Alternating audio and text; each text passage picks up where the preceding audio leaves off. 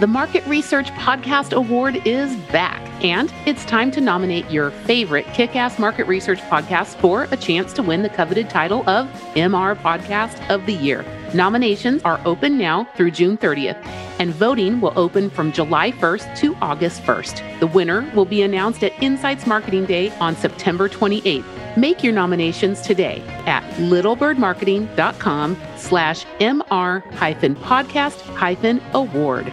Will your favorite Insights podcast make the cut?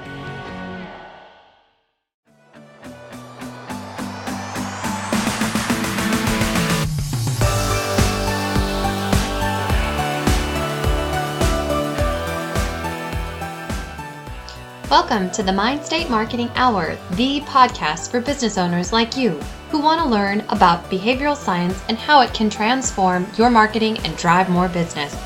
This unique concept comes from Will Leach, author of Marketing to Mind States, and co-host Steve Brown, the author of The Golden Toilet. Every week, they bring you the latest in behavioral science-based marketing to uncover practical, real-world methods to designing marketing that compels your customer to listen, care, and act. If you like what you hear, be sure to subscribe to the Mind State Marketing Hour podcast. With that, let's get into this week's show. And we're live. It's the Mind State Marketing Hour. We're live with our favorite scientist, Will Leach. We've got a guest in the house, RT. RT will introduce you in a minute.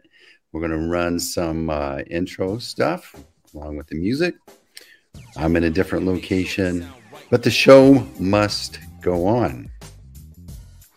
It's the Mind State Marketing Hour. We're live with Will Leach. He's our favorite behavioral scientist.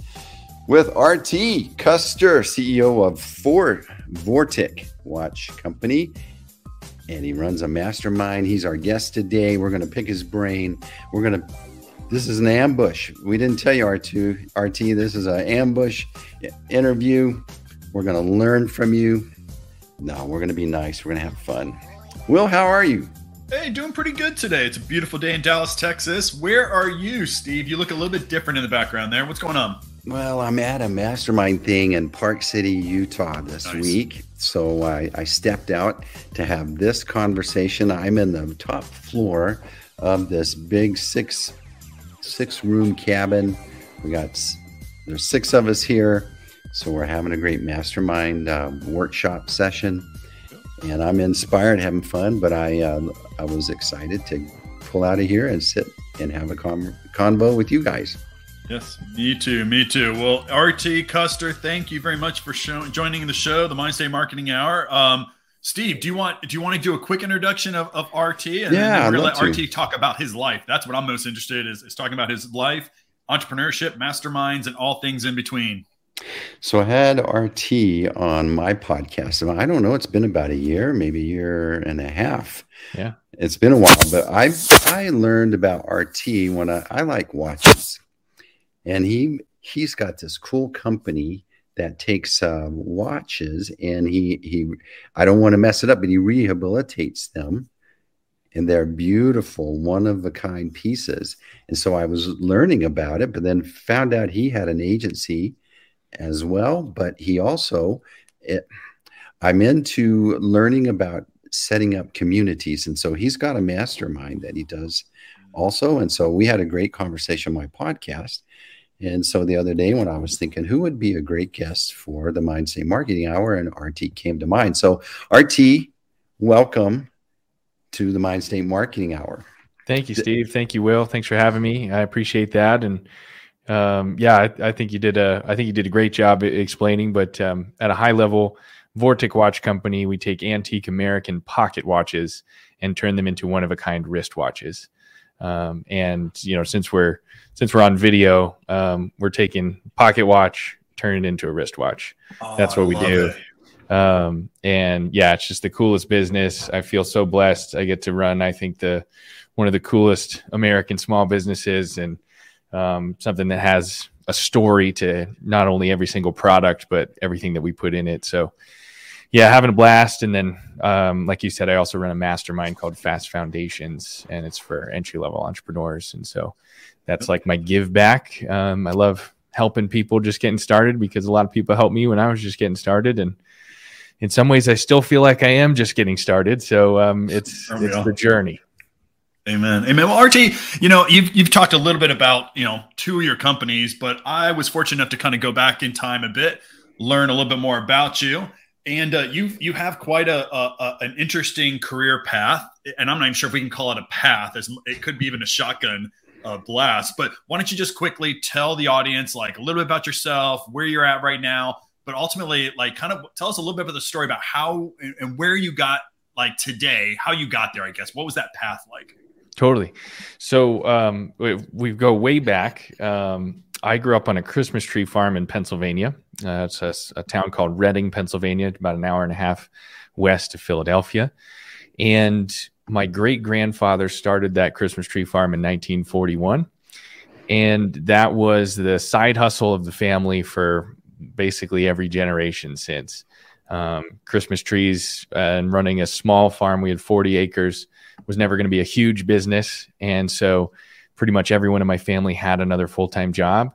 But I grew up in a family of entrepreneurs and a family who were entrepreneurs and full-time corporate workers. My grandfather worked for the state of Pennsylvania. He had a doctorate in forestry from Duke. So just a wealth of knowledge in entrepreneurship and in literally trees. And then my dad and my mom were both long-term in their entire career was in marketing and advertising for big companies. And so I grew up around that. I learned how to sell Christmas trees at a really early age, learned how to manage a business, learned how to talk to people, learned how to tell stories with marketing. And then, I think my parents saw me playing with Legos a bunch, and I thought they were like, oh, maybe you should be like an architect or an engineer.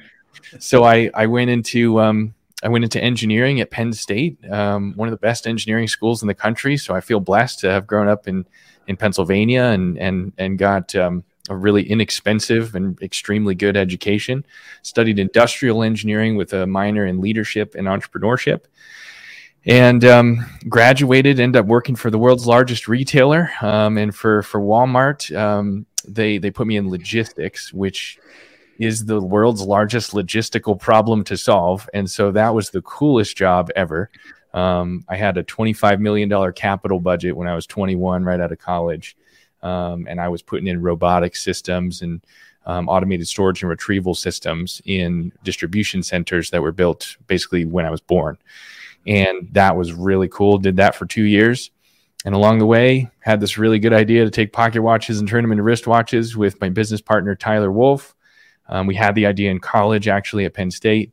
And then when I moved out here to Colorado for my corporate job with Walmart, we started a watch company on the side. And here I am. That was 10 years ago. So I run Vortic Watch Company, and we make the coolest watches on planet Earth right here in Fort Collins, Colorado. Yeah, that's a big variety of things to work with your hands and be smelling the Christmas trees. I love that smell. When I was a kid, I was at my grandparents' cabin up in New Mexico. And so that there's something about that smell that's so energizing. You wake up in the morning, you go outside, and then you get this energy, not from coffee, but from the fresh air and the scent of that. But why in the world did you decide, hey, let's take these pocket watches and rehabilitate them? Did you love to take watches apart and make them look cool? What was the origin story there? Tyler and I had a bunch of ideas out on the golf course at Penn State one day when we were, I was maybe a junior, maybe a sophomore. I don't remember. It was like 2011. And we had all these ideas around watches. He was a watch guy. He was collecting like Timexes and just cool vintage watches at the time. I had, I think, one watch to my name at that time, but I'm a nerd. Like, I love engineering. I love how it's made. I love history. My last name's Custer, so I love military history. My dad, I think, has the second largest collection of books on General Custer in the country. And so, like, I just grew up around all that history, and we were both passionate about made in USA. And so we said, okay, we have all these ideas around watches. Before we try to figure out how to make one, can we make it in America? Because this is, like I said, 2011 to 2013, as we were kind of building the ideas for the business and getting started. And that was, I think, the heyday of using Made in USA for marketing. People still do today. And obviously, it's great to have things made in USA. But back in that time, everyone was talking about it. It was big from a marketing standpoint. And we were like, okay, if we're going to do it, let's do it the right way. Let's make a watch in America. Did a ton of research, and there are almost no watches made in USA. Most watches are made in Switzerland or China at this point. But we stumbled on the history of what we call the Great American Watch Companies.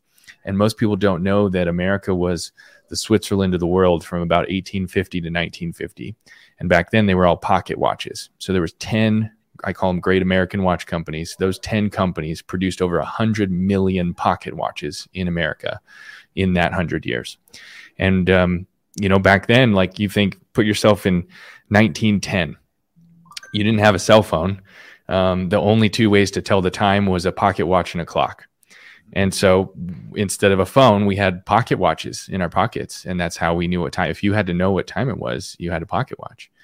And so there's millions of these things out there. And today, most people scrap pocket watches for the gold and silver of their case, leaving the inside, the movement is what's called the mechanism, the face of it in the hands as scrap. And at some point, as we're doing that research of Made in USA and can we make a watch in America, we realized if we upcycled these old pocket watches, we could make the outside, we can make the case and the crown, all the other, that's the bigger parts. We could totally figure out how to make that. And we could have 100% made in America wristwatch out of these old pocket watches. And we put that idea on Kickstarter in 2014, and we've sold every watch we made since. So, sometimes you just get lucky. My dad says, I think about golf, typically, I'd rather be lucky than good. And sometimes you get a lucky, good idea. And that's what we have here. And we call it the American Artisan Series. And that's currently our first and only product. We got all kinds of new products coming this year, but right now we take pocket watches and make them into wristwatches and tell stories on your wrist. That's amazing. Amazing story. I love it. Hey, RT, so you've just talked about, you threw in there, we've got a lot of new innovations coming up, but then even just thinking back on that golf course, you're arguably in the top 10% of the most educated people in the world at that point. Ideas are coming at you. But then you kind of honed in on this one because of a passion and, things were happening, that made you kind of think about this idea of Made in America.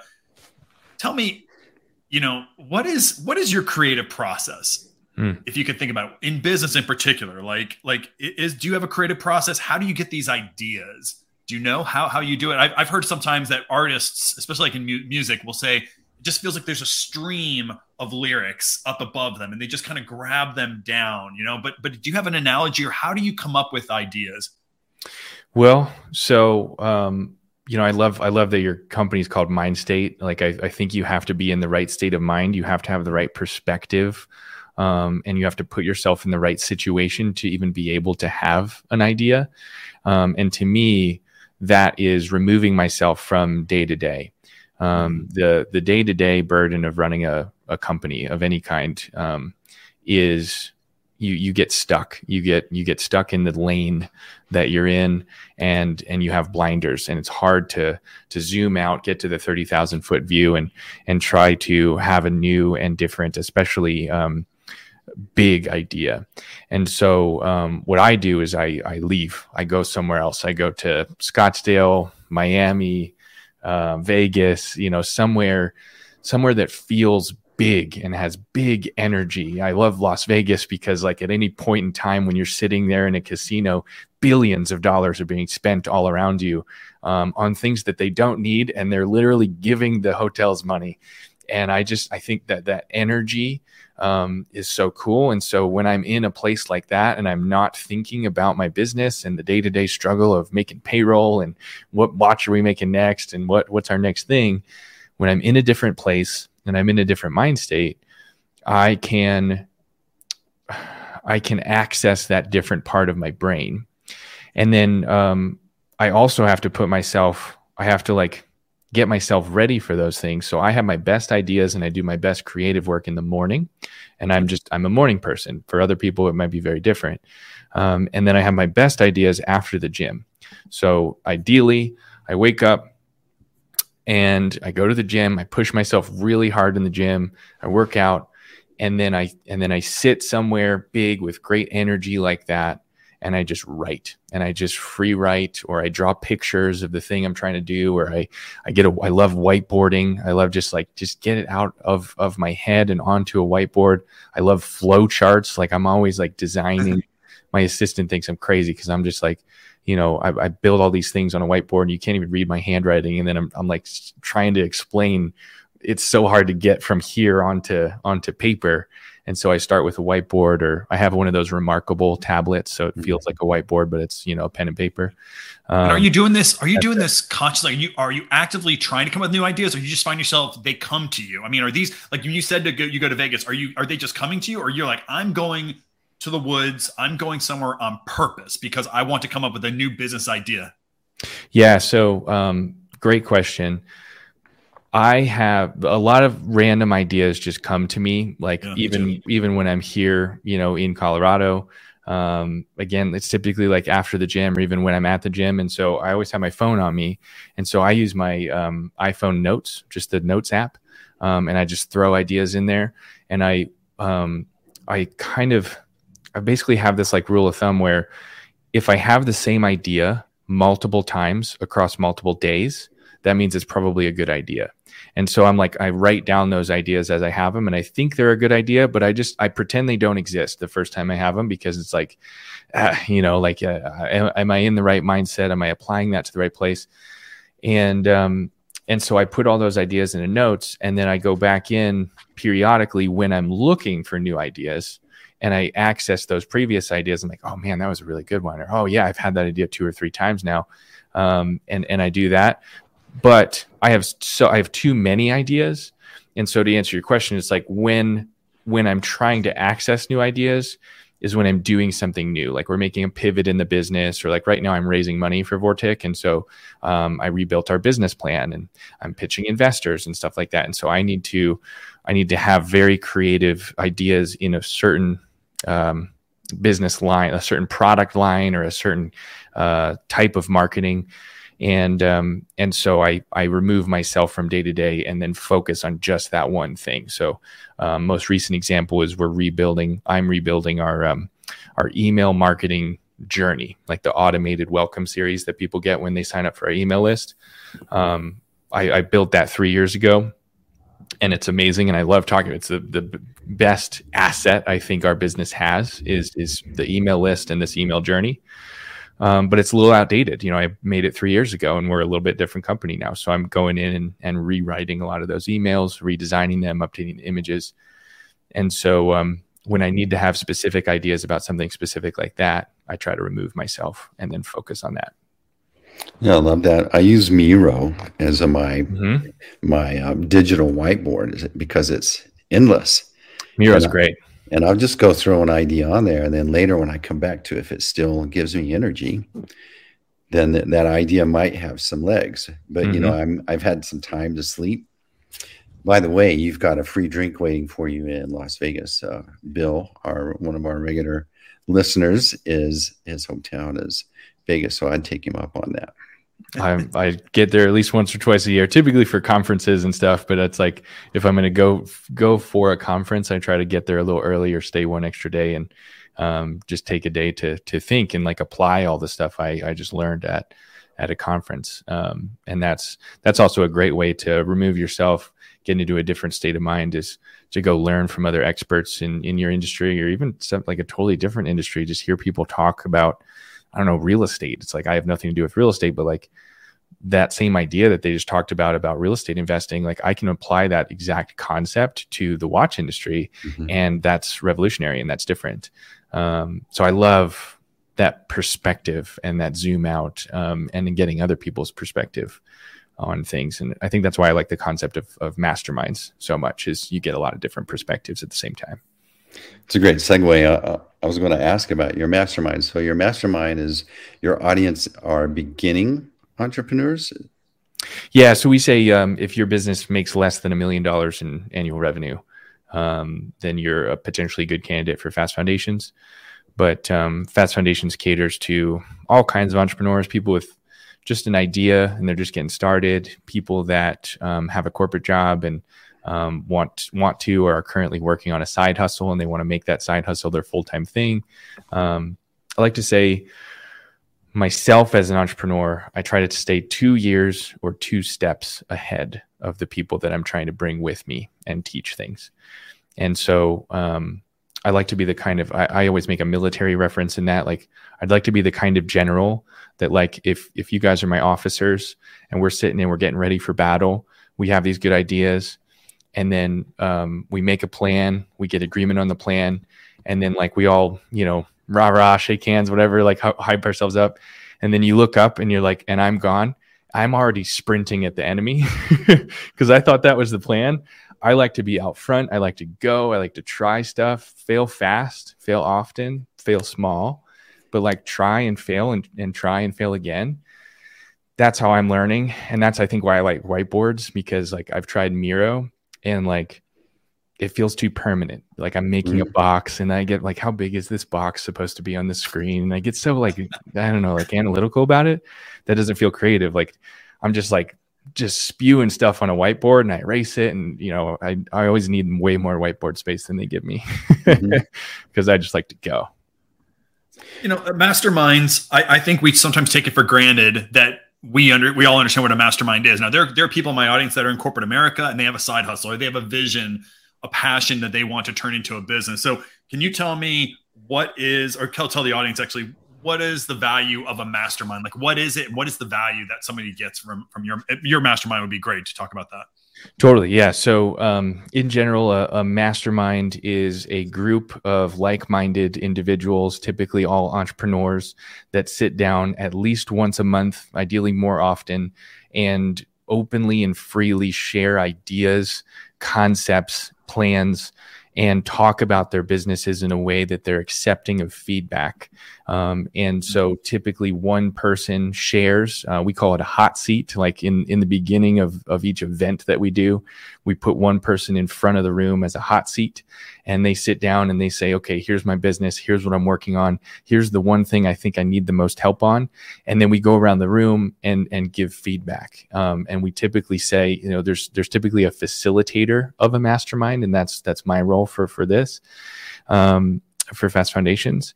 And, if somebody's asking for feedback, I'll typically say, hey, before people just spew random ideas on you, does anyone in this room have direct, and I mean direct, experience with this question that they just asked? And there's always one. It's crazy. It's that concept of as the tide rises, all ships rise. That's what I think a mastermind is in general.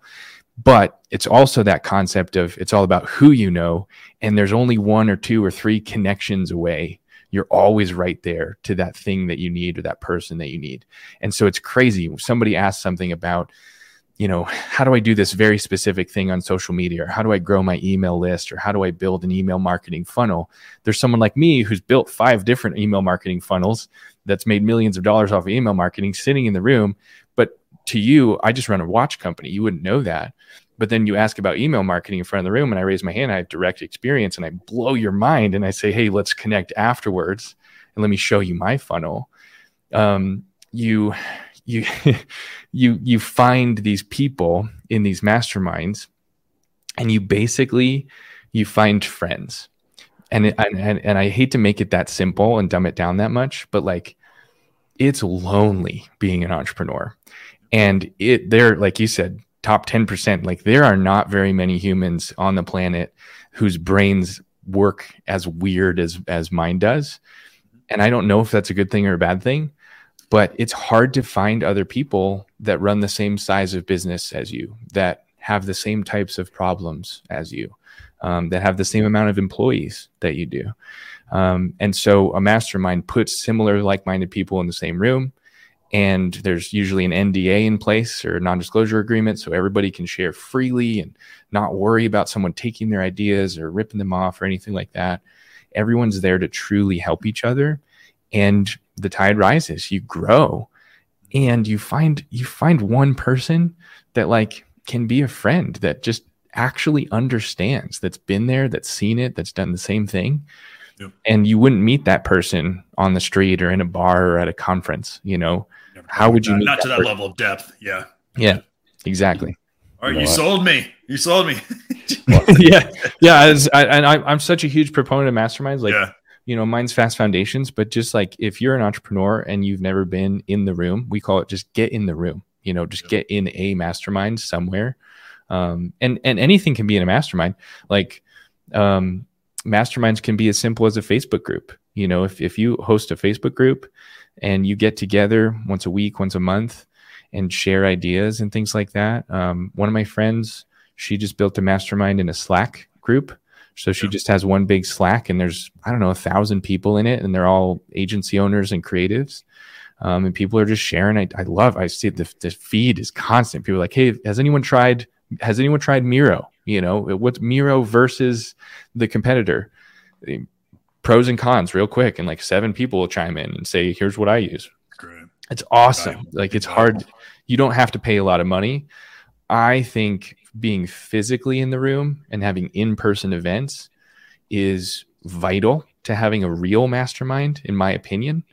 I think a mastermind that's not in person is not a mastermind. And again, this is my opinion. I'm sure somebody will disagree. But I'm an in-person person. I feel like we can go deeper. And Steve, it sounds like you're literally in a room in a cabin with other people. Like, you know, right? Yeah. The in-person changes the game from a mastermind perspective. Yeah. So, you know, it's interesting. I didn't plan it this way, but we're having a conversation about a mastermind while I'm at one, and I'm with 6 people, and we've been doing it remotely since, almost 2 years. And, you know, this has been really an awesome 3 days that I've been here. And we haven't really left the cabin that much, right? But we're having sessions all day long. But you're right. Sitting there across from someone, you can see the inspiration or the light bulb go on. But the key thing is, as an entrepreneur, you mentioned it, you're lonesome or you're by yourself. And most of the time you think or you feel like you're crazy because you're the only one that talks this way and no one understands. Yep. And then you get into a room with other people that have the same problem, and you realize, wait a minute, I'm not crazy. These are normal issues. Yep. And these guys have these solutions that I wasn't thinking of. And you realize, like, some people that you put on a pedestal that you think are so successful, that have billions of dollars, and like they must be different. There's something about them that, like, there's no way I can get there. You get in a room with them and they help you, and they also believe in this, as the tide rises, all ships rise, and they literally open their P&L and show you how they did it. And you're like, you know what? You're just like me. You're just 2 years or 2 steps ahead. I want to learn from you. How do I learn from that person? Plus, it's like exponentially cheaper than, you know, hiring a consultant or a consulting company to come in and help you one-on-one. And I think it's better because now you get, like, our Fast Foundations is up to 50 people. Typically we have 30 or 40 people in the room. That's a really good amount of people because there's like little spin-off groups that happen and all that kind of stuff. But you get lots of different perspectives from people that have never done what you've done before. But that just, honestly, they just ask questions that you've never been asked before. And when you get a question that you've never been asked before, you zoom out, right? You're like, whoa, I've never seen it like that before. That's interesting. And then you write it down. And the problem with going to a mastermind is the day after you leave. So, like, you know, tomorrow or the next day, Steve, when you leave, you're going to have like 6 pages of notes. You're going to have like 20 different ideas. And so what we always do is we have the exact, it's crazy. They're everywhere. They're just, so what we do, and maybe this is helpful for what you're doing right now, Steve, we do an exercise called the one thing. And we go down and we just brainstorm, and we take one sheet of paper and we write every single idea and project that I want to do next coming out of this mastermind. It's like, okay, I need to redo my email journey. I need to figure out what an email journey is. You know, I gotta rewrite my welcome series, right? Whatever. Like, I'm gonna list 100 things. And then we say, okay, circle the top 10. Okay, cross out 5 of those. Okay, cross out 2 more of those. Get to one thing. Like, I'm going to leave this mastermind and I'm going to execute this one thing before I do anything else, before I tap back into reality, before I start my job again, especially if you have a side hustle and you're going back to a corporate job. I'm going to execute this one thing before I do anything. I might even do it before I leave. We encourage that. Like, hey, try to book one extra day in the hotel or even just a few hours in the airport on your way home and execute that one thing that you said you were going to do. And then go look at your list again and figure out what's the next priority. That one thing exercise, we get a lot of really good feedback on because you actually get an instant result from the event. Hey, RT. I get asked this question quite a bit, and I want to pose it to you a little bit because you work with early stage founders, people who just have an idea. They may not even have a side hustle, right? But people ask me, what's your advice for building a business? And I hear the same advice all the time. Well, it's either you're going to find a need in the marketplace. There's a need, there's a gap in the marketplace, or solve your own problem. I have a problem. I hated that problem, so I solved it. I look at the world a little bit differently. And the reason why I bring this up to you is you've used the word passion quite a few times. What I tell my students and people who ask me this is, first, find a passion. Whatever that passion is, if it's cats, if it's fishing, if it's engineering, whatever that passion is. Yep. Then I say, go find another passion. I don't care what it is. If it's knitting, if it's artificial intelligence, if it's whiskey. And if you can marry 2 passions, force them in today's world with technology, with mastermind, you can monetize anything. I really believe that. Yep. You can monetize your thinking. So if it's cats and whiskey, damn it, you will make a cat flavored whiskey or you'll make whiskey for cats. I don't know what it is. Cat flavored Do whiskey. it. Right. Let's do it. So I always say why that's so important is, you just said the entrepreneurial journey is really tough. It's tough. And we all from the outside look really like we got it together.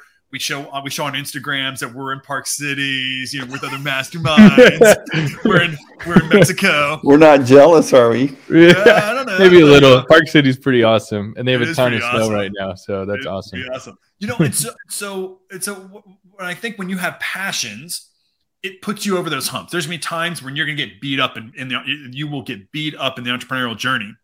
So I always talk about if you can marry 2 passions, you will get over those humps. The days where you can't pay yourself, the days where somebody lies to you and they take money from you, all those things that happen on the entrepreneurial journey. Yep. So my question, I guess, to you is, you have these people who are coming to you with an idea. How, if at all, do you bring in this idea of their passion, bringing that to life? And if they don't really know, do you know how to help somebody find their passion in any way? Like, how do you integrate their passion into building their business?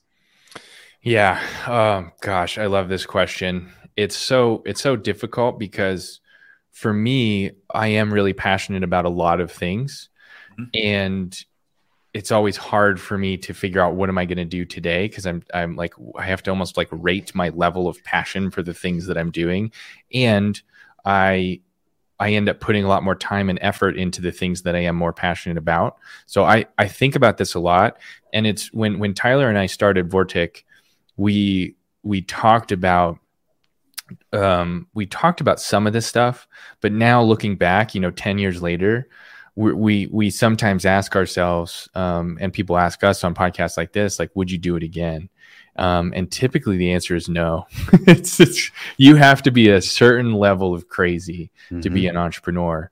But I think passion is what, like you said, passion is what keeps you driving through, and you push through the hard stuff. And that's why other people perceive you as crazy, because they're like, why, you don't even seem fazed by that. And it's like, well, I'm just so passionate about this thing. I'm going to do it no matter how much it hurts. And to help other people find their passion, I would start with core values. So I did this at a recent mastermind. It was Fast Foundations in Denver. Probably maybe a year and a half ago.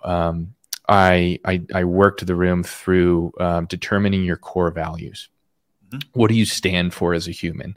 And it's as simple as just like finding 5 words that you really resonate with, and then applying those 5 words to the ideas that you have in order to figure out why you're passionate about those things. And the exercise, I actually learned it in couples counseling with my girlfriend. And if you've never done therapy, let me just advertise therapy for a second. Talk therapy. I mean, any form of therapy is great, even just getting outside, taking a walk in nature. But like sitting down with a professional therapist was amazing for me personally, amazing for me as a father, and amazing for me as a partner, and amazing for me and Lindsay as a partnership. And one of the things that I really took away from that is we worked through our core values and determined Lindsay's core values and my core values and figured out if we meshed. And before we started, we said, hey, if my core values are over here and yours are over here, maybe this isn't meant to be. Thankfully, they were very well aligned and we're meant for each other. And, we have kids together and everything's great. But I think everything's great now because we talked it out and we did this kind of work. So for instance, my core values, and I put them in order. It's kind of like the one thing exercise where it's like, make your list and then prioritize them. Number 1 is respect. Number 2 is integrity. Number 3 is empathy. Number 4 is freedom. And number 5 is wealth. To me, when I first wrote that list, and the way you do it is you start with a list of 100 words that are all core values, and you circle the ones that you like, and then you narrow it down, and then you prioritize it, and then you talk about it. That's very important. You got to talk about it with someone you love, someone you respect, and also people that kind of know you and like, see, does this make sense? Get somebody to bounce back. But once you know your core values, then you can make decisions based on it. So for me, my number 1 core value is respect. I want to be respected. And the best way to be respected is to earn it. And so I like to earn it every day by showing up as a good entrepreneur, a good father, a good partner, a good business partner, a good leader, just a good human. And I like nice things. I like to build things. I like, my Zoom background is professional for a reason. I want you to ask me questions. Every time somebody asks you a question, that's a sign of respect. So I look at all those ideas that I'm passionate about, to get back to your question, and I apply, like, if I do this, if I merge, like you said, if I take cats and whiskey and I build a business out of that, and I'm passionate about those 2 things, when I do that, is it going to bring me joy because I'm getting after and I'm working towards one of my core values, and everything that I stand for is written into those things. And that's, I think, applying that lens of core values and what you stand for and why you're on planet Earth, I think is key to figuring out not even what you're passionate about, but more likely why you're passionate about those things. I think that's a really important. It's sexy to say, I'm going to start a business, or I'm going to be an entrepreneur, but then you're asking to be measured on the most competitive field in the world. And you're competing with the best wherever you show up, and you're asking, I want to be measured. Well, that's going to be hard. And I think this thing this makes me happy. Well, I think there's a fulfillment in overcoming all the kicks in the shin that you're going to have. Unexpected. You just thought you got out of the woods, you brushed off, whoa, I'm glad that's over. You turn around and bam, right in the face again, right? And it's like, why would I keep doing that? And because there's something in you, that core value conversation needs to be present for you to have the energy to just keep on going. Yeah. And if it doesn't exist, if you're here because it makes me happy, or everyone on Instagram looks like they're having fun, maybe I should do that, or I don't like working for this person, I think I want to go do this. This is real life. And if you don't have your priorities squared away, then you're not going to make it through all the hard stuff. And it's mostly hard. It's mostly hard. Yeah. And just real example, people have asked why I do it, like why I work so hard, why I spend my entire life trying to build a watch company. Why am I taking on Rolex? Why are you doing that? That's crazy. And it's not for the money. And I realized that when I did the core values. Like, I mean, you guys know, running a marketing agency, running a luxury wristwatch manufacturing company, there's a ton of revenue and profit to be had out there for all of us in all forms of entrepreneurship. And those are the headlines we see all the time. Elon Musk just got overtaken by the Arnault family from LVMH for the, richest people in the world and all this stuff. Like, that's what people are talking about. But when it comes down to it, why am I working so hard if I'm not paying myself? For the first 5-6 years, I wasn't making a dime. And somebody asked me why, and then I started asking myself why. And money's nice. But one of the potential core values on that list was the word money. I relate to the other word that I use in my core values, which is the word wealth. And wealth is my 5th core value. It's last on the list. I think if I run a business and I'm respected and people love me and they love my brand and they love what I stand for and they want to be close to me and they respect me, it's because I did those 4 other things correctly. I am in integrity. I have empathy for others. I'm working towards freedom. Everything I do is with freedom, right? I mean, American made, it's like the definition of the American dream is freedom. That's what I like to talk about. And then wealth will just happen. And wealth isn't money. Wealth, to me, is kind of this cool mix of cash in the bank and freedom of time. And to me, all of that stuff, when you add it up, is legacy. And that's really what I'm working towards. And the legacy that I'm building is the American dream. And I have this. Let me reach out. I have this. So I was at a mastermind. You guys know Lewis Howes, the Summit of Greatness, School of Greatness. Mm-hmm. Lewis, and some really famous person said this at some point, and it's probably hard to read it, but this says, the true meaning of life is to plant trees under whose shade you do not expect to sit. And that is legacy, right? And I grew up on a Christmas tree farm. So you tell me a quote about trees and I'm in, baby. But that's it. Like, how can we, if I want to build a legacy for my sons, I have 2 little boys, they're about to be 4 and 6. If I want to build a legacy for my sons, then I have to live those core values every single day. It's not just about money. It never was. That's a nice to have. I have to have respect. I have to act in integrity. I have to have empathy for others, so I can build freedom and wealth. We got a good question here. Going back to that mastermind, the one thing exercise, how do they hold themselves accountable for that one idea? Oh, great question. Yeah. Self-accountability is one of the hardest things in the world, especially if you're an entrepreneur. We have all these ideas. We have all these things. I do not like to try to hold myself accountable. That is very difficult. So we have accountability buddies, or we partner you with someone else, and we go around. So the finish to that exercise, when you do the exercise in a mastermind, you can do it in a group as small as 6. We do it in a group as big as 30, 40, 50.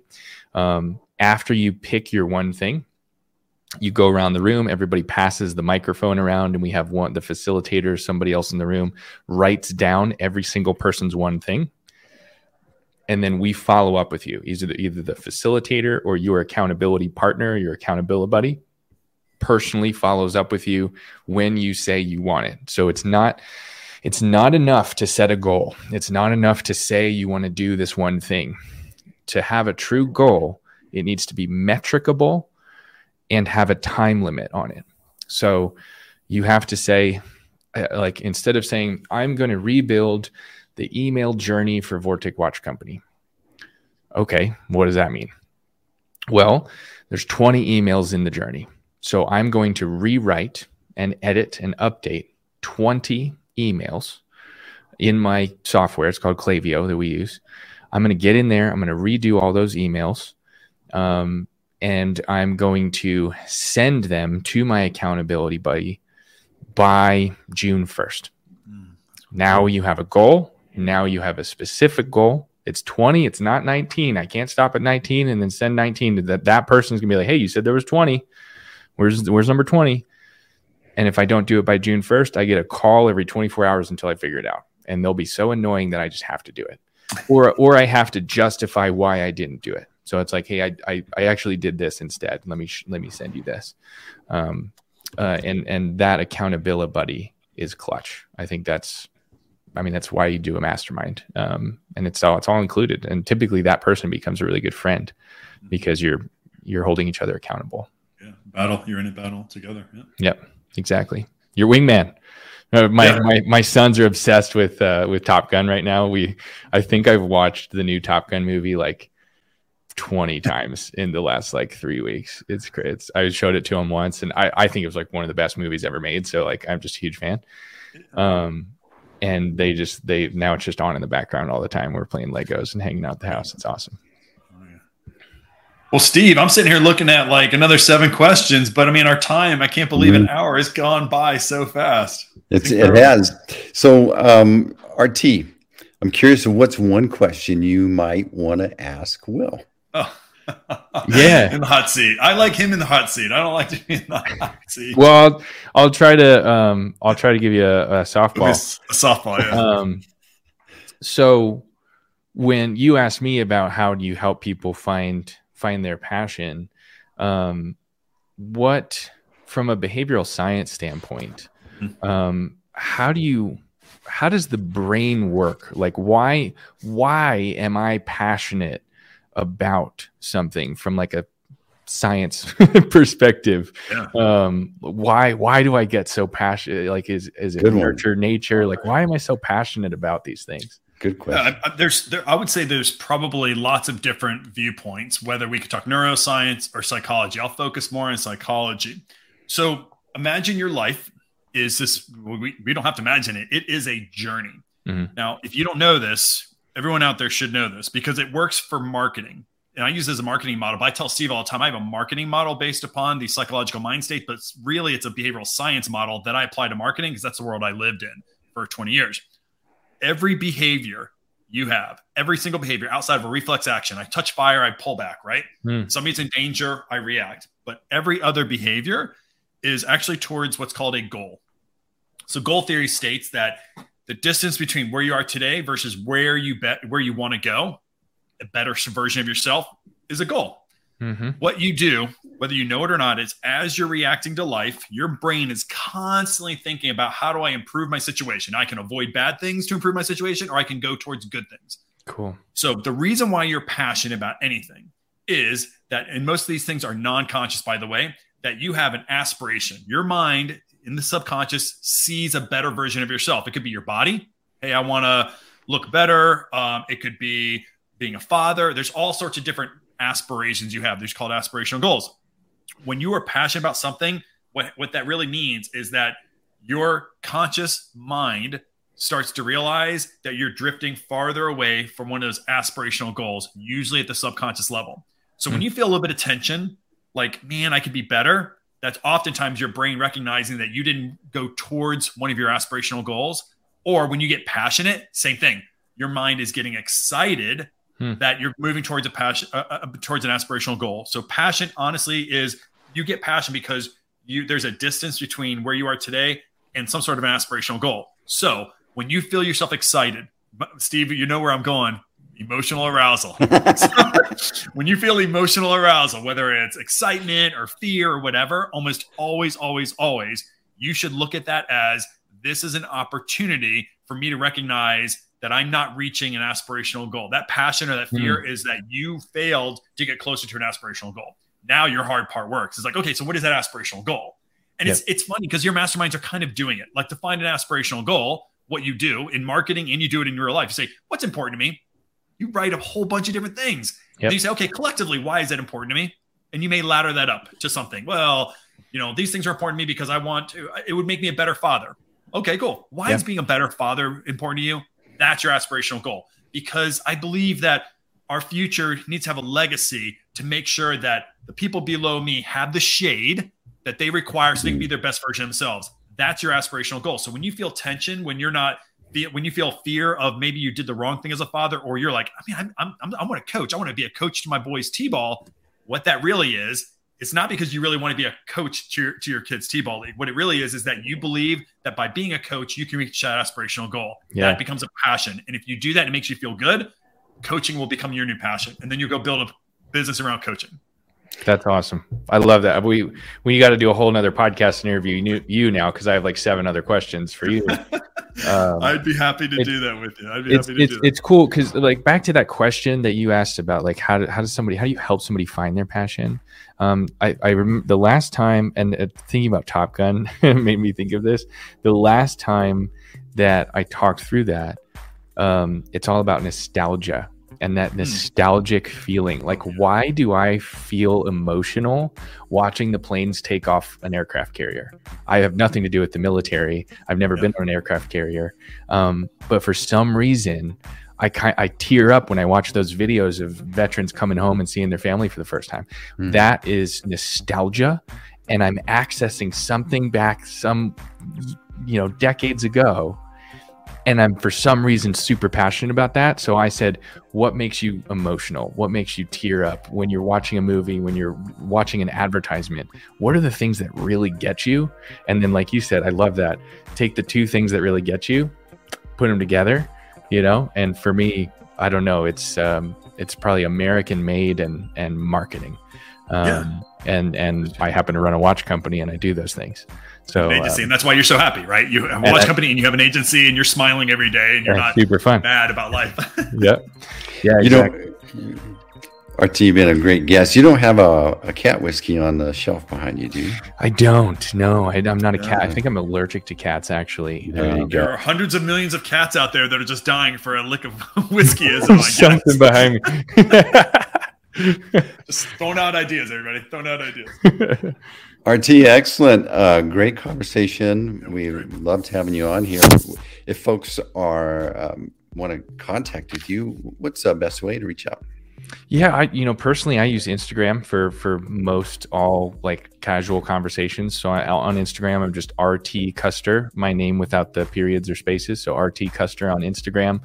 And I'm RT at vorticwatches.com if you want to send me an email. Email and Instagram are the best for me. And then you can find everything about our watches at vorticwatches.com. Love it. And fastfoundations.com is your mastermind. Those are my things. That's it. Reach out. Check William, same question for you. Yep. Hey, you guys, if you want to understand behavioral psychology, why do we do the things that we do, and how do we use those insights to make better products, experiences, or maybe even marketing? Maybe you like to do that. Hey, you should go to mindstategroup.com. Here's what I do. I have a whole bunch of big red buttons that Steve put all over my website. What that allows you to do is schedule time with me. I love the world of advertising. I will look at your advertising through the lens of neuroscience and behavioral psychology, just to help you, give you a couple little tweaks onto your messaging, some of your visuals, to maybe create a little extra oomph and a little bump in your marketing results. So if you like behavioral psychology, want to learn more about it, go to mindstategroup.com and you can learn more about that, or just buy the book, Marketing to Mind States. You can always do that and learn a little bit more about the science behind emotional marketing, the real science behind emotional marketing. Will, is that free? I'm on your site right now. Can I book time with you for free? You can. All right. I'm going to see you next week. Excellent. I like it. You got your first free consult customer. That's awesome. I appreciate you for doing that. Certainly the first watchmaker for sure. No, it's fun. I love the way your brain works. I love the way you answered that question, and I want you to take a look at my marketing. It's cool. Cool. Awesome. Thanks. I'd be happy to. I'd love it. It's another great episode of the Mind State Marketing Hour. It's the #1 rated behavioral science podcast, is it not? It is. 2002 best podcast out there, voted best podcast in behavioral marketing. Yes. Yeah, we don't just say it. We walk the walk. Back it up by trophies back there. Back there. Yep.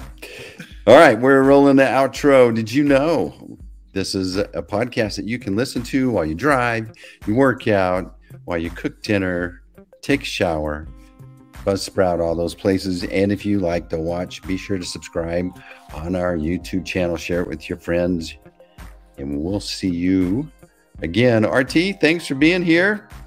Thanks, Steve. Thanks, Will. This was fun. Thanks again for listening to the Mind State Marketing Hour podcast. Don't forget to subscribe so you stay up to date with each episode. And please share this podcast with others who could benefit from hearing Will's insights on all things marketing. Each episode has supporting information in the book Marketing to Mind States. And for more information, visit us at mindstategroup.com.